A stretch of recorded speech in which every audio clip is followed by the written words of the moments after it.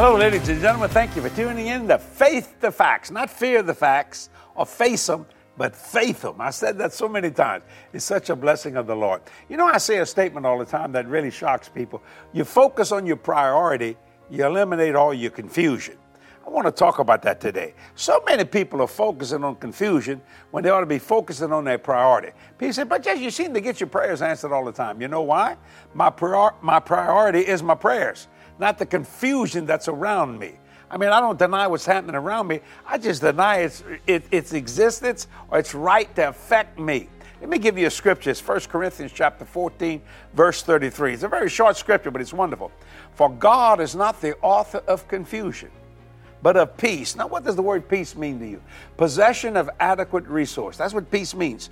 Nothing broken, nothing missing, which means everything is just doing fine. As in all churches of the saints. For God is not the author of confusion, but of peace, as in all churches of the saints. Think about that for a minute. So when Satan tries to put confusing things in my mind, I give him Philippians 4, verse 8. Finally, brethren, whatsoever things are true, whatsoever things are honest, whatsoever things are just, whatsoever things are pure, whatsoever things are lovely, whatsoever things are of good report, if there be any virtue and if there be any praise, think on these things. Did you notice that there's no confusion in Philippians 4, verse 8? I gotta read it again. Finally, brethren, this is Paul writing to the church in Philippi, whatsoever things are true, whatsoever things are honest, whatsoever things are just, whatsoever things are pure, whatsoever things are lovely, whatsoever things are of good report. If there be any virtue, and if there be any praise, think on these things. That's focusing on your priority, and you're eliminating all your confusion. Sometimes I get my words mixed up here. Praise the Lord. I think I have to have a swallow of water. Thank you. Praise the Lord. Hallelujah. Now, I'm not cutting this off. I'm just going to be in normal praise. Your priority. Praise God. And I tell you what, I don't have time to listen to a devil who is dead. He's not a faith devil. He's a flesh devil. And I'm telling you one thing, I don't have nothing to do with the flesh. I walk in the spirit and I don't fulfill the lust of the flesh. I don't have time for all that stuff. You see what I'm saying? Well, what about all the junk that's going around politically? What about it? I read this end of this book. We win. It don't make no difference what they do. It makes no difference what they say. It makes all the difference what God says and what you say. Ephesians 5, verse 1. Be ye therefore imitators of God as dear children. That means don't complicate this thing.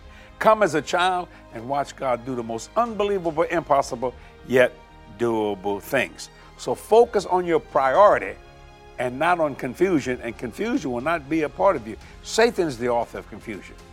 Think about that for a minute. That's such a blessing of the Lord. So when God gives me something really big to do and my mind wants to go tilt, oh, you know, some of these projects are very big. I mean, I got a $20 million project on my desk right now. That thing is, I mean, it's big, tilt. You want to tilt? I don't. I focus on the priority of what that wonderful thing will do once it is met, instead of going, well, how am I going to get this? How am I going to get $20 million? How am I going to see? That's confusion. No, I made up my mind. God said, do this. And if he says, do this, we do that. And I don't let time defeat me. And you shouldn't let time defeat you neither. I've said it so many times. You're not defeated for a lack of faith or an abundance of unbelief. Even though that can defeat you, most people are not defeated because of that. They're defeated because of the word time. Satan says, if we can delay this and get them to focus on that, they'll quit praying and quit believing for it. Well, I don't quit praying. I don't quit believing. I stand on the word of God and I focus on that priority. And I say, priority, you come to me. You come to me. Confusion, you stay away from me. I don't have time to look at you. Man says, how come you don't have, I've never seen you sick, Brother Jesse. I don't have time. I know that sounds great. I don't have time. I don't have time to argue with people and fight and all that kind of craziness. No. I just go do the gospel's work. And the gospel is the good news. So today, start focusing on your priority and not on confusion. And your priority will come to pass, not some of the time, all the time, spiritually, physically, financially. You see, let me tell you something. God will give you a vision, and vision is self-investment in your future. I need to use that on one of the Faith the Facts here. And when you understand that, it will work for you.